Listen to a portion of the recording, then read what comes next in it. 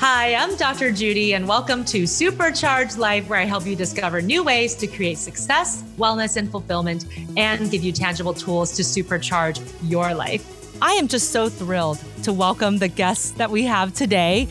These guys got the art of social interaction down. I was so impressed with the both of them when I got to be a guest on their podcast, the Art of Charm podcast. And they're here to teach us all how to supercharge our social relationships and have genuine, comfortable, authentic conversations.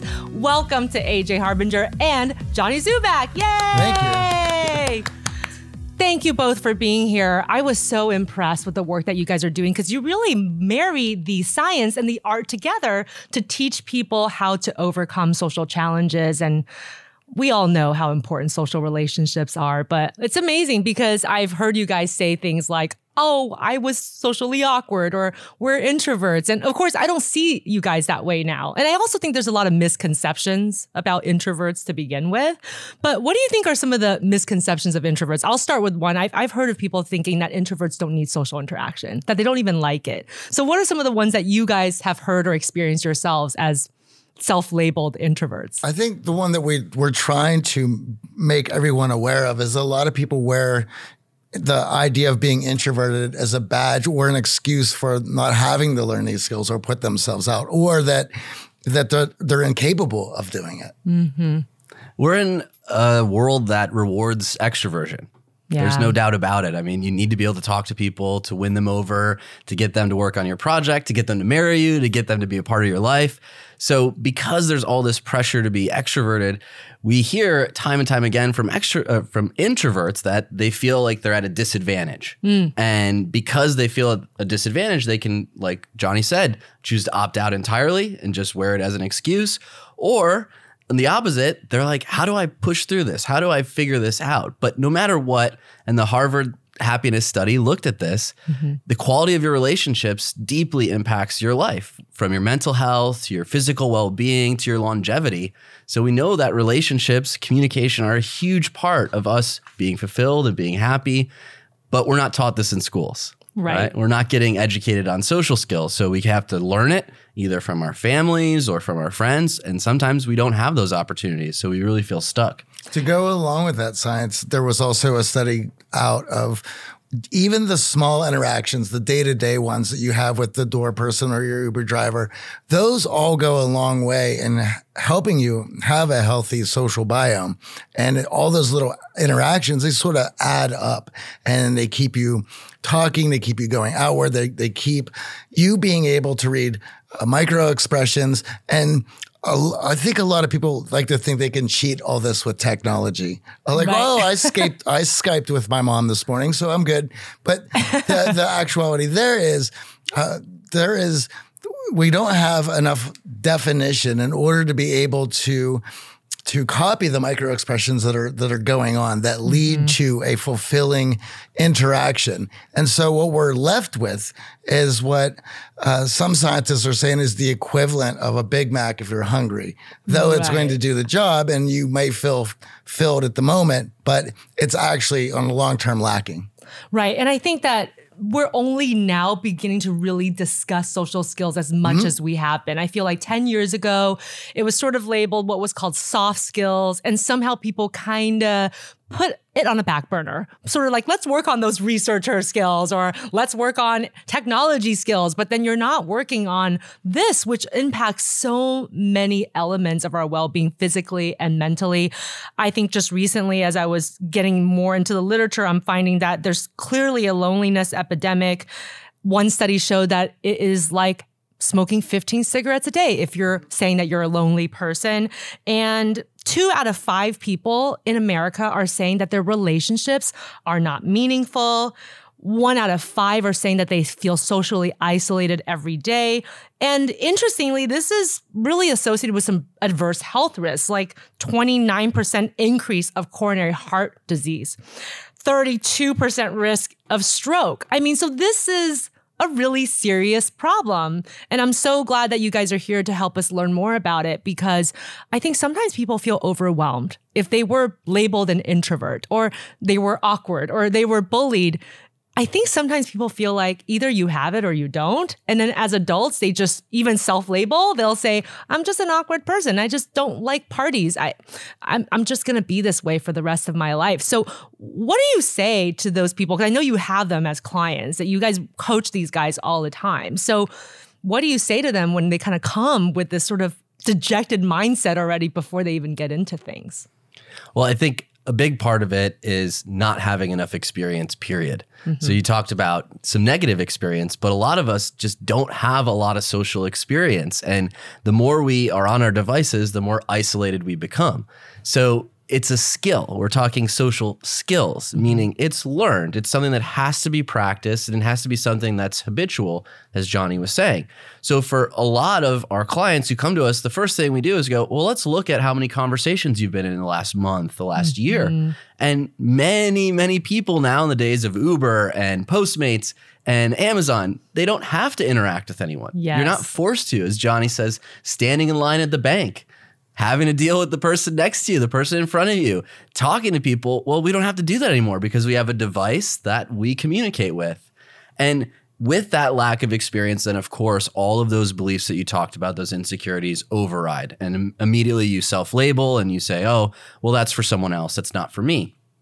So when we quantify the amount of experience or lack thereof, we now realize, oh, I just need to gain some experience in this area. And our job is really to make that fun. And we always say experience points for the video gamers out there, they equal confidence points. The more of these little interactions you have, the more they build over time to that charismatic person you want to become. And I think another thing of this is we need to be talking about this a lot more. Those are alarming statistics. Why are we not talking about this regularly? And why is it that people who we feel are a little bit out of it socially are awkward or broken? There's nothing wrong in learning how to develop these things. No one is born with great social skills. It is your environment and growing up is where you've put these things together.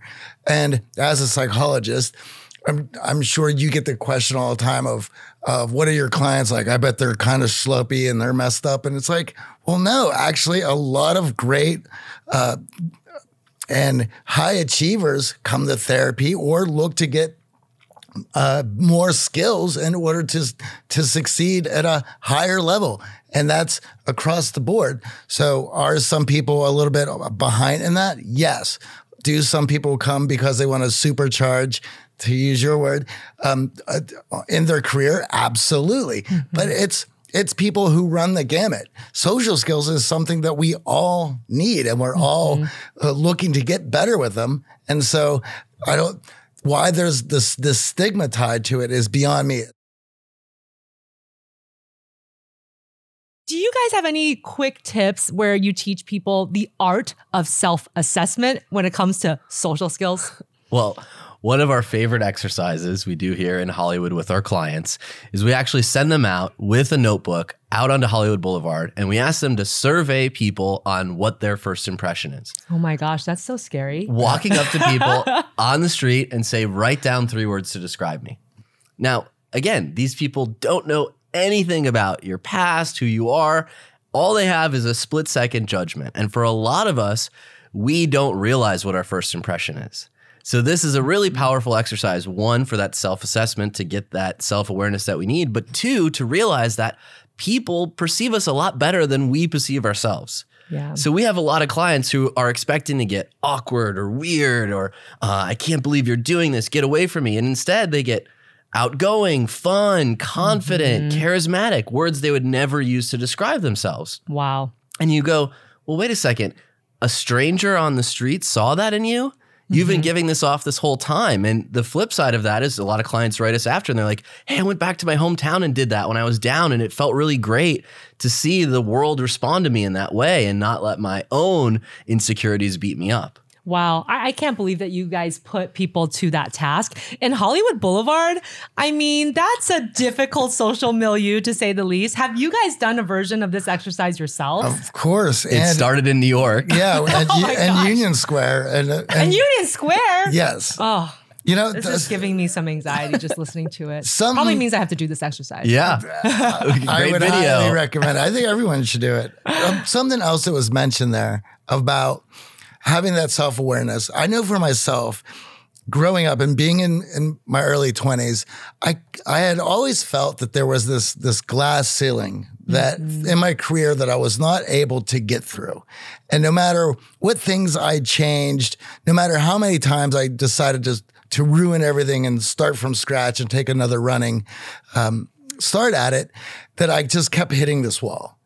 And it wasn't until I got involved in self-development and interaction and social skills that I realized that not only was I now finally able to get through this wall, but the wall didn't actually even exist. And so, and if you're listening to this and you feel that there is much more for you and who you are and what you deserve in life, but for whatever reason, you're unable to bring it into your reality and you feel that it is out of reach, then being honest with yourself that there is a lacking of skills there and beliefs, which will, upon fixing that, will blow your mind how easily and how easily you were to bring that in.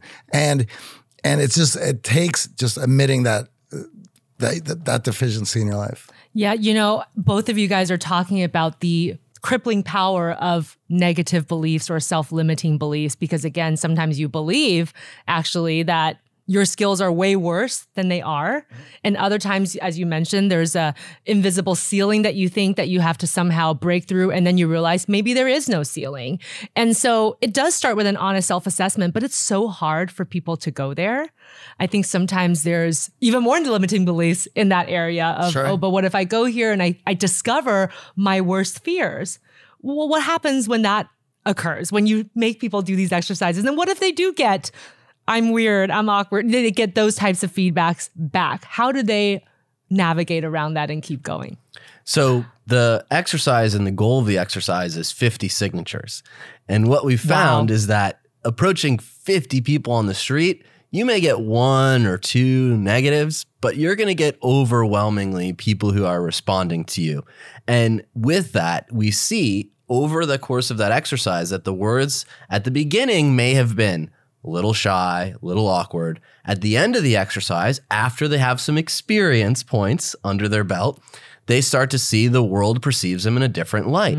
And now what they realize is, wait a second, my first impression, the way the world perceives me, is actually under my control. I can influence that. I can improve that. That's incredibly empowering versus disempowering, which is what a lot of these negative limiting beliefs are that we're thinking of. And something you were mentioning, in order for all these things to happen, having a good sense of your thought processes is very important to your success. And as somebody such as yourself, who's trained in cognitive behavioral therapy, we can certainly understand the thought processes that would, as AJ is saying, if you get this one negative review, to be able to move beyond that and look at the exercise as a whole rather than individually. Yeah, I think that that's really powerful. And I can see the researcher in this exercise already, AJ, where you're talking about a nice data set. And you're right, because sometimes people will have that one data point and then they just stop. That's it. Right? They get that one terrible data point and that's it. They're not going to a party for the next 6 months, or they write it off and say, I don't need it anyway. And I think people tell themselves things to protect themselves, but then they have this skills deficiency. And so I, as a cognitive behavioral therapist, am a huge fan of techniques like flooding, where you just give people a bunch of techniques in one short burst. And I know that you guys have a boot camp.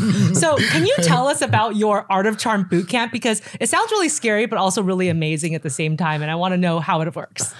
So when we started the company, essentially 13 years ago with a podcast and interviewing people, we realized that a lot of our listeners were in that boat, having these deficiencies, working through the same things we were. And they asked us, would you coach us? Could you help us with your social skills and our social skills? And I was like, well, I guess we could. We don't have credentials, but we'll try it. And sure enough, we started taking on some phone coaching clients. But as Johnny was saying, the most important thing is the experience of actually talking to more people, getting that under your belt. So what we designed is a week-long course that's fully immersive in that you actually live with us. So for those of you who don't have roommates, who don't socialize, interact only with your Uber driver, your Postmates delivery guy, living in a house together with other strangers, being in a very social environment, and then going out every night of the week and socializing creates an atmosphere to get a ton of wins under your belt. And at the end of the week, to really look at yourself in a totally different light of what you can achieve when you put some focus and energy behind it. The course is focused on nonverbal and verbal communication. And those are two really important sides of the coin. And a lot of us are deficient in one of those two areas and don't realize it. So we might be really good conversationally, but we're giving off bad body language. We're not making good eye contact. We're not having warmth in our body language to allow the other person to feel comfortable. Or the opposite, where we might have great body language, but we don't say anything. So we focus on both of those areas, and we actually film all of our participants. Wow. So they can see for themselves, which is really powerful. Much like reviewing the video, you see all of those things that you can't possibly tell while you're inside of the bottle, so to speak. So with that self-assessment, exercises, video, we find at the end of the week, they're fully empowered with a new skill set, a new way to approach conversation, different cues to pay attention to that we could talk about in conversation to allow the other person to feel more connected to you. And at the end of the week, they now have a great group of friends too who went through the journey together. So it's a really supportive environment. That sounds like such a fun, comprehensive program. Scary, but also fun. Johnny, when you were still working on your own social skills, where did you feel like you were deficient? Was there the nonverbal side, the verbal? Was there something more specific? Well, considering my background in music, I would say that my nickname was Hurricane Johnny. So that would give you an idea of my mentality of doing anything. And then on top of that, just my personality at the time. But for myself, I was managing a bar and I was bartending. And as I was getting all these books on body language and communication, I had an outlet every evening to test these new skills. And then I was able to measure in my tips just how well they worked. So like an evening would be trait compliments versus superficial compliments. And then how did that work out on a week of bartending in my tips? And so it was able to be very clear in what things were working, what things weren't. But I know for myself that there was a lot of, and why probably I love cognitive behavioral therapy and commitment acceptance therapy, where there was certainly, I had mindsets and a couple, emotional reasoning was certainly one that I had to get over, which is I feel it, therefore it must be true. Yes. When anytime that we're walking into the unknown, we're going to be a little bit nervous, and to make that and to catastrophize that as something that terrible is going to happen is just ridiculous. Right. I used to do that a lot. And then of course, binocular thinking, black and white. And in fact, I was so guilty of that I had gotten in an argument with my girlfriend at the time, and she goes, "I'm so tired of your black and white thinking." And I said, I was like, "Well, that's just patently, that is wrong. I don't think in that manner." And she goes, "Oh, really?" And she opened my closet, and there was white shirts and black shirts. And I was like, even your clothes. Yeah, I was like, all right, you won that one. And also, you're still wearing black. So what's going on? I haven't changed at all. You were wearing black the first time I saw you too. I don't know. Where's your red shirt? You claimed that there was a red shirt. This is the whole Steve Jobs thing. It just makes things easier when I get up in the morning. Okay. But on top of that, I remember that afternoon, I was so mad that I specifically went to the mall and bought a red shirt, and I stuck it in the middle there, like there. And I never wore that shirt. He still has one red shirt. The one red shirt that's still in the hanging wash, there. yeah. Yep, just to make a statement. AJ, what about you? What were some of your own skills deficiencies in the beginning when you were working on this? Well, I grew up with a single dad, and he was very introverted, very closed off and private, and really protective of me and my sister. So I didn't really socialize much growing up. My sister was my best friend. My family was really tight. Because of that, I used my introversion as a crutch, just saying, "Oh, I'm just an introvert. That's me. I'm shy." I labeled myself as shy. I would introduce myself as shy. And you can see how that's a self-fulfilling prophecy. Yes. If you tell someone I'm shy, well, they're not going to be compelled to talk to you. Right. And then you sit there quietly and you're like, "Well, I guess I'm shy." Yeah. So that stuck with me until college, when really I had on a new campus, had to find friends, and I wasn't playing sports. I didn't have a lot of the team stuff that would naturally create relationships. and I didn't collect very many friends. I was pretty frustrated with myself. And I realized, hey, I got to start putting some effort in here if I actually want to have the amazing group of friends that you see on TV and see in the movies. You actually have to work at it. You have to invite people into your life and not sit around on campus in Ann Arbor hoping people approach you. So I realized this is something that I need to improve. And I spent a good chunk of my college and graduate career working on these things. And it's funny now because I still am introverted, meaning I still get exhausted after a big social function. You know, we entertain clients. I am wiped after that. I am and you're absolutely moving exhausted. people into home and you hang out with them for a week. I mean, this sounds so antithetical to what an introvert would do to themselves. Exactly. You know? So when people meet me, they're like, I can't believe it. It's now I know how to turn on those traits in myself, but I still need to recuperate and rejuvenate myself with some alone time, some me time after that event. Well, to have healthy communication, you're going to need to take on the energy of the people that you're speaking with and know whether it needs to be brought up or you're dropping down to them to get through. And that certainly can be exhausting. Yeah, I think I run generally high and I am an extrovert. And so sometimes I do have to bring my levels down, especially when I'm around colleagues or friends or patients who clearly are operating at a different level. And I think I'm scaring them. And so that's my own self-awareness that I have to be conscious of. But we know that all types of relationships are important. Family, colleagues, friendships, but we haven't touched on one as much. And I want to talk about dating and romantic relationships because clearly that's really important. I think for a lot of our listeners, they're thinking, man, maybe I haven't been as successful at my romantic life because I haven't truly worked on the social skills. And as we've discussed, this is so important. First impressions, for example. AJ, I know you wrote a blog about this, about the importance of first impressions and sort of these different components of what you need to hit. So tell us a little bit about that. I mean, first, I want to hear, how were your dating lives before you started working on your social skills, and how are they now? Well, I think for many of us, that is where we get our first negative piece of feedback around our social skills is in our dating life. So I was no different. And what was interesting is I went back to home after leaving for school and I ran into some of my high school friends and I got feedback around all of these girls who were attracted to me, but I didn't know because I was shy AJ. And I was so struck by the fact that, man, I was deficient in this area, didn't realize it, didn't really get the feedback till I got to college. And I was like, you know what? I definitely want to date. I want to have a great relationship in my life. So that's certainly where I started working on the social skills. That was the genesis of the podcast. We really started with dating. But the thing that's really interesting about this is after you get that first negative signal in dating, typically it's in your career where you get the second signal of, hey, your social skills are deficient. You start to see other people who are less talented than you get promoted and you start going, wait, why are they managing people? I've been here longer.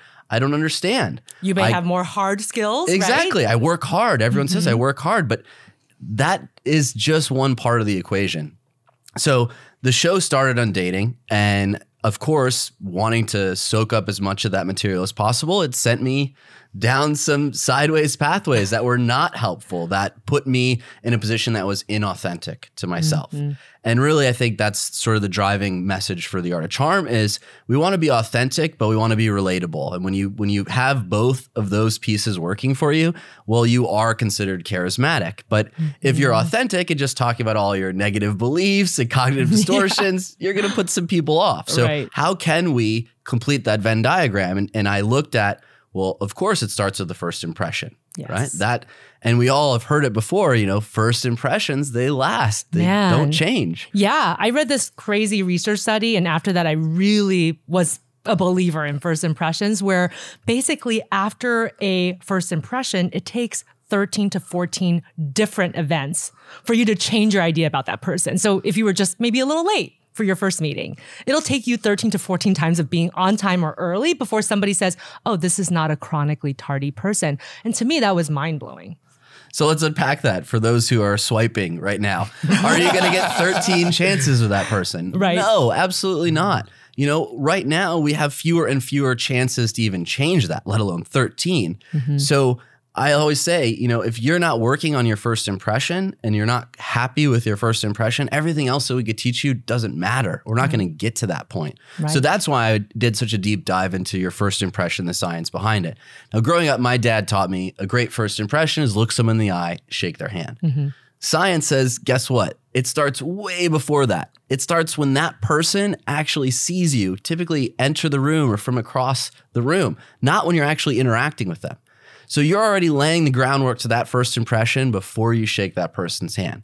Wow. So that means body language is key. Of course, your appearance is a big part of it. Who you're standing around, who you're interacting with influences your first impression as well. So we have a lot of clients who are like, well, I try to be social, but my friends, they don't really socialize. And it's like, well, your friends are having a negative influence on your first impression. That's what the science shows. So surrounding yourself with the right people, working on your appearance, and of course, understanding your body language and being open and warm with your body language is the key. Something else that's interesting, when we started this company, internet dating, online dating it still had a stigma to it. And yes. And people were getting involved, but they weren't really speaking about it. But it was obvious to everybody that it was going to become a major part of everyday interaction and technology. Little did we know, I don't think anyone could have foreseen it being this integral and just on our phones and all that. You were asking about our relationships. The relationship I'm in now is the girl that I met on doing research for one of our episodes last year. Amazing. Working business with pleasure. I love it.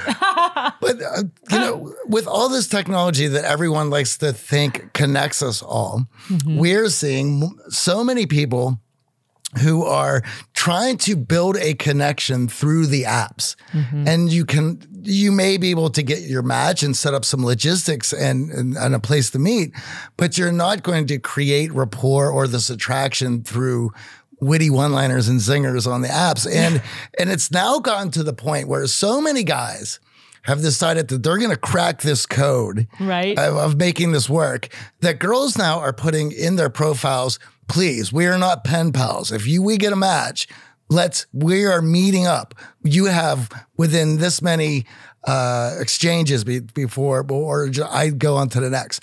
And well, it's funny. We had an episode on our podcast about dating, and Johnny gave a challenge. And the problem with technology is we try to use it as a crutch. So we find the match and immediately we go to their social media, we go Google them, and we start painting this picture in our mind of who this person is before they even show up on the date. And oftentimes we are way wrong. Yes. If you were to do a Google search of me or Johnny, you're going to get a much different impression than if we actually had a chance to meet in a room together. So we challenged our audience. Don't do that. Don't try to come with a strategy or things that you have in common. Let it happen naturally in that moment. And it's incredibly terrifying. But we had so many listeners write us and say, that changed my experience on these apps because I actually went there. I had to be present. I had to learn about this other person and I gave them a chance. And that's the thing. We are giving fewer and fewer chances because the apps have now blinded us to the amount of options we have. Before, we used to say, well, I'm probably only going to meet 3-4 more people in a year. So yeah, I'll overlook some of these deficiencies that my potential partner has. Now it's like, well, I can literally go to the bathroom on the first date and I have 7 more matches ready to go. And because of that, we're writing people off. We're jumping to conclusions and making negative assumptions. And unfortunately, the flip side's happening to us too. Yes. So we're getting kicked to the curb. We're getting ghosted. We're getting ignored. And we're like, well, what the heck did I do? I thought it was a great date. I don't understand. So it has changed the way we approach things. And we focus all of our clients on work with what you have, improve what you have, and then go in open-minded. And you'd be surprised how much easier it is to connect with someone instead of Googling them. The other thing that's happening is these connections, as AJ was saying, are so easy and you're getting so many. There is a term that they've coined now called limerence, which is the act of falling in love. You get addicted to the falling in love part. Right. So people are just chasing limerence without and just skipping the real getting to know each other and building because, well, now that's going to get real and somebody's going to get hurt. But if we just play around and we could just have all these fun falling for it emotions and without any of the heartache and certainly everyone's wondering why everyone is so just running from these things, and why the millennials and Gen Z are getting such a bad rap when it comes to relationships. Well, look at the technology.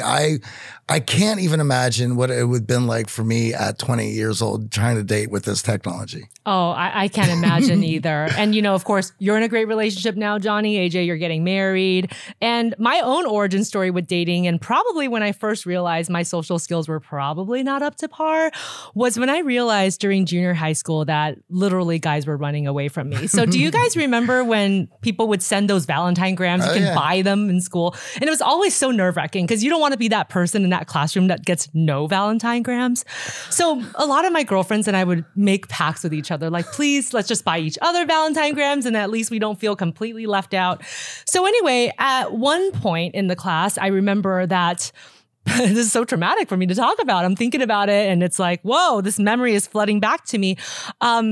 This guy comes up to me super angry after the class that the Valentine grams were delivered. And I was still counting my little girlfriend Valentine grams, pretending I was popular. And he comes up and he says, "Why did you send me a Valentine gram?" And he looked mad. And I said, I didn't send you a Valentine gram. And he said, "Well, I don't want it." And he threw it on my desk.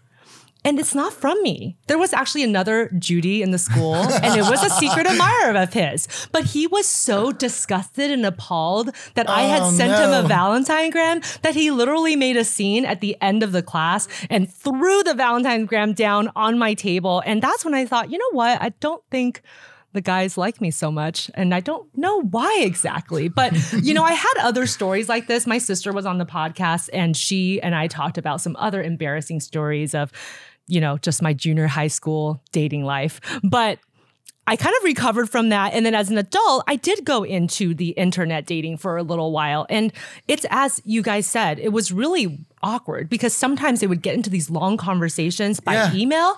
Then you meet them and there is no chemistry whatsoever. And in my mind, I'm thinking, I know intellectually this is a guy I should like. He's nice. Mm-hmm. He has a nice job. He seems like he has good values, but you don't connect socially. And yet they were such wonderful writers, and they were good at that piece. Well, you have all day to figure out the witty line and the jokes and your sister to ask, and your mom to help. And we get it all the time. We get hit up with messages. Hey, urgent, AJ, what do I say on Tinder? I'm like, I'm not writing your Tinder profile. And it never ceases to amaze us, and I see it all the time. And we have our groups where our guys are interacting and trying to work through a lot of this stuff. And I will catch them following down that trail of, how do I do this through text? It's like, well, first of all, let's stop trying to do this through text. This is why you're getting in trouble. And the more you try to force this, the more frustrated you're going to get. Mm-hmm. And the only way out of this is to not go down this road and to develop yourself, because if you are feeling good about who you are and your skills, then your dates are going to go great. And so one of the comparisons that I was running on this research was I like that you put it in quotation marks. Research. He's getting a PhD. Swipe life. Swipe life. But I was going in, getting a match, and then trying to figure out a lot of things about the person, go through their social media, try to find things in common, go into the date armed to the teeth with topics to talk about. And you would think that's a solid plan. You know who this person is, you have these commonalities, then you have plenty of stuff to talk about. But what I found was, rather than being present and focused on the other person, you're trying to force conversational avenues that you think might be because this other person seemed to be talking about this on their social media. What you don't have is the context of how they went down those social avenues, those conversational avenues. So comparatively to going in, knowing absolutely nothing about the person, having a few text exchanges, a quick phone call, 10 minutes just to chat and put together a date, and then go in with the idea of presence, focused on the other person. And of course, what we talk about on the show, emotional bids, coined by the Gottman Institute, which are so powerful, which allows you to move down any conversational avenue and enjoy it. And going in that way, now that's a little bit more scary because you're going in as you feel unprepared, but the actuality is your skills are prepared. And not only did the dates go better, I mean, they were just so much more enjoyable and I was getting so much more out of them. And on both sides, such great connections. And I still have a lot of friends that I still talk to through that whole thing. But so they didn't become your romantic partners, but you relegated them to the friend zone? Sure, absolutely. Johnny has a friend zone. I love it. What was funny about this was we shared this a bit of the story, and immediately the women's response was, "Oh my God, Johnny, you're calling women. I would totally love to go out with you," because so many men are trying to just focus on text, and women are like, exactly that. I don't want to go on a date with someone that I've only written text with. And there's a little bit of security and sense of safety issue. But then also, if you can have a conversation over the phone these days, you set yourself apart from 90+% of people who are just sitting there texting emojis. Yes. So using the phone, another social skill, right? You're seeing a common theme here. Every important roadmap, every important life event that you have, job, promotion, buying a car, a house, proposing, it involves you having a conversation with someone else. Right. And when we talk about technology and disruption and what's happening with automation, it is the redundant tasks that are going away. Social skills are at a premium. If you can actually enhance your social skills, you become more hireable in an automation environment. And that's the crazy part about the science. So it's like, wow, this helps me in my dating life. I have more happiness in my longevity and my health. And oh, by the way, all those other things, being able to get a car for less, being able to get a raise, marry someone, yeah, you got to have a conversation. You can't text your way to any of that. Right. And not for those important conversations, the outcome is going to be dependent on those skills that you've developed. And to go into these hoping it goes okay is terrifying. But going in knowing that you have a plan, you understand what you're looking to get out of this, and you have avenues and how you're going to go about this, I mean, this allows you to feel good with this. And why people will not take the time out and spend a little bit of time and money in developing these skills, which makes everything so much easier. You're not dreading going to a network event. Right. Now you're not dreading going to your girlfriend's friend's birthday party where you hope your girlfriend doesn't have to babysit you. I mean, like these things go away. The better you are, the better your skills are. Yeah, I love that you guys are saying this. And it's actually a huge validation for my own personal life because I hate texting. I really do. And I've actually had friends tell me they were mad at me for not texting them back quick enough. But to me, texting feels a little bit like an email.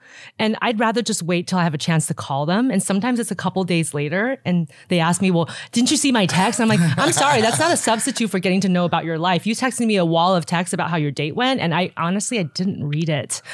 I'm calling you to ask you about it. But sometimes they get offended that I somehow didn't look at that. Or didn't you see my Facebook post yesterday? I'm like, I know, I didn't. I'm sorry, but I'm calling you. Isn't that better?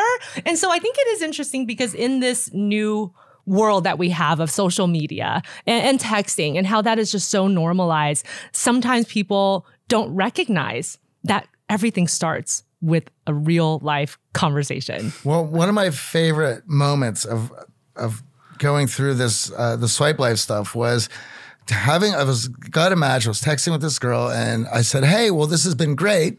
Let's hop on a phone call in the next day or so and chat, and if things work out well, we'll meet up. She goes, oh my God, you mean like we're going to talk on the phone? And I was like, she's like, can't we just text? I'm like, well, you do realize that in order for both of us to feel good about the date, we should probably get on a call. And she goes, you know what? You're so right. I forgot all about this. Yeah. Like it's been such a long time for her to be asked to get on a phone call and be like, oh, right. Like there are people who use the phone to talk, who are thinking about the quality of our interaction and whether or not we can go on a date, because these guys and women are trying to force these rapport building and attraction episodes through text, and it just doesn't work. And of course, these dates are going to be catastrophes for the most part. I mean, there are exceptions to the rule, but Well, they're also, social media is not a substitute for communicating to the world your life. I mean, I think we're all living in this bubble of our reality is now on our wall. It's on our Instagram. So of course everyone else knows about it. I posted it. How do you not know? Well, I was too busy thinking about my post to see your post. So we've now created this dynamic where if you can just have a conversation, you cut through all of that, all of the middleman crap, and you actually connect with people. And it's so remarkable, the testimonials that we get after the program of like, I wish I would have done this 10 years ago. I wish I would have done this 20 years ago. Like, you guys have saved me so much pain and so much frustration thinking it was me. And I just didn't have the right tools. Speaking of tools, I would love to hear some of your favorite tips on how our listeners can supercharge their social skills. I think everyone's listening and they're saying, okay, yes, if we have the skills, then we can feel confident walking into unknown situations and be able to be our authentic selves and actually get something wonderful out of it. So what are some of your favorite skills that you can share? Do you want to kick it off? Yeah, I think for a lot of people that listen to our show and a lot of people who just have awareness that I need to work on my social skills, the first thing they think about is, well, how do I start a conversation? Yes. Icebreakers come up all the time and you can Google them. There are a long list of them, but science shows the more interested you are in someone else, naturally, the more interested they're going to be in you. So the easiest way to short circuit all of that, not have to memorize any lines, is to focus on open-ended questions to start the conversation. So a question that's not responded to with a yes or a no answer. So who you here with? Where are you from? How'd you find out about this great event? Those are all great questions to break the ice, to get the other person talking. Now, as Johnny said, we have to start listening on a deeper level. And many of us don't know that there's actually 5 levels to listening. We don't realize this. We think, oh, I listen. I'm a great listener. Odds are you're only really listening to your own inner dialogue, which is the first level. What is going on with me? The second level is just the content, so the words that they're saying, but there's context, there's meaning, there's unsaid. There are all these other levels to listening, and you have to be present to access them. You can't just be focused on what's going on in your head. So we teach paying attention to emotional bids, as Johnny said earlier. Now, these are moments in the conversation when the other person is expressing emotion towards you because they want to connect. And we all connect on emotion. So if we start listening to those moments where someone says, well, this is my favorite event, or I love this song, or I hate this, or I don't like this, they're sharing their feelings with you. So they want to have those feelings validated. They want to have those feelings heard. So an emotional bid, when we hear that emotional bid, we want to validate it with a statement that allows them to feel heard. And a lot of us fall into this trap where we just ask a follow-up question. So I go, what are you drinking? You go, oh, tequila. What kind of tequila? Oh, and you just ask a couple questions and all of a sudden you're not in a conversation. And you're like, well, what happened, AJ? I'm asking questions. You have to add something to the conversation. So our conversation formula is we ask a question of the other person. We have to listen to their answer, listen deeper than our own thoughts and feelings. And then we have to respond in the form of a statement. And I know what some of our listeners are thinking, but AJ, what if I don't drink tequila? Or what if I don't know anything about this venue or those sports? That's still a statement. Oh, I've never had that tequila is still a statement. It discloses something about yourself so the other person can start to get a sense of who you are. You're not just pulling information from them. You know what? This actually reminds me of something that you wrote, Johnny, an article about getting respect by adding value to even the conversation. And as you mentioned, sometimes the value is, whoa, I don't really know about that. Can you tell me more? And that is a good starting place. And sometimes people are intimidated by that. But you're right. A lot of times, especially when it's a first conversation, you don't know the person, you're probably a little nervous. You know how we all do this when you're not aware. You just think about what you're going to say next. And they're talking and you're thinking about what you're going to say next. And then before you know it, you forgot the person's name, what they just told you, and you're still lingering on something that they said 5 minutes ago. Well, to go along, if you're going to get good at this, if you're going to be able to identify and validate emotional bids, the only thing that you can do is practice. I know that there's a lot of people who are probably listening to this that are like, yeah, emotional bids, I got it. I'm just going to be able to turn this on. Thank you guys for sharing that with me. But it doesn't work that way. You have to do these things in order to get good. Yes. Emotional bids, once you understand what the concept is, everyone goes, oh, yeah, got it. But unless you're actively looking for them in conversation and identifying them and validating them and then picking threads in which you can explore those, you are not learning anything. You're just writing down things that we're saying. And it's what's great about our program, and we're always trying to encourage the people who listen to our show, is to get out there and give these things a chance. Go out and practice emotional bids. You would be surprised the connections that you have that deepen, and just how well a conversation that you'll get. And once these skills are developed, you go into every situation knowing that's handled. I'm excited. Let me get in there. And it allows you to focus on the things that matter. If you're focused on the internal dialogue, you're not hearing emotional bids. You're not seeing the micro expressions. The only thing that you're doing is going through your own internal judging dialogue. yourself, really. Yeah. And when you leave that interaction, when you go home, the only thing that you can think about is what was going on up here. Yes. You can't even decide whether or not that was a great conversation. You brought up another point around giving value, and a lot of people think, but AJ, I'm boring. I don't have a lot to offer to the conversation. Yeah. I'm a bit of a shut-in. I'm shy. I'm awkward. I'm introverted. We've heard all of this throughout the episode. Giving value, we wanted to distill down that term because we hear it thrown around a lot, but how can I actually give someone value? What is that? We call it the 3 A's. Your attention.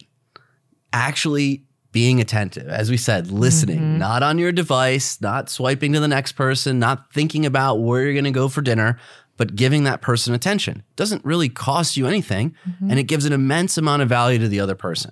The second one is appreciation, and not the surface level like, oh, nice shirt, or hey, I like your haircut, but something about their personality. What did you feel at a gut level around their personality? Are they energetic? Are they outgoing? Are they confident? Let them know that, express that. And the third A is acceptance. And that's when you welcome them into your life. Hey, throw your number in my phone. Here, let's connect on LinkedIn. If you go around looking for opportunities to give people value in those 3 areas, this whole social skills thing that we're talking about becomes a lot easier. But a lot of us, we go in saying, oh, I don't have much going on in my life. What can I give to them? I come from a difficult background. None of that really matters if you focus on these things that don't cost you anything. And that's what we talk about, building social capital. You know, both of us blue collar guys, we come from the Midwest. We didn't come here, on a trust fund ready to just set the world on fire. We had to start by building relationships. And when you focus on those 3 things, you create social capital and you have amazing opportunities like this. And once again, I mean, for someone who listens, like, got it. Focus on value. And yeah, okay, that's the first step. You've written it down. Can you internalize it? Can you do it? The more you practice, the better you're going to get. And what people don't realize is they have their everyday lives in which they do interact with people, and they can strengthen these skills through their everyday interactions, but they just don't look at those days like that. They don't look at Monday going, who will I be seeing today? And how can I improve identifying and validating emotional bids today in my day? Right. And they never think about it that way, but they have all sorts of opportunities to.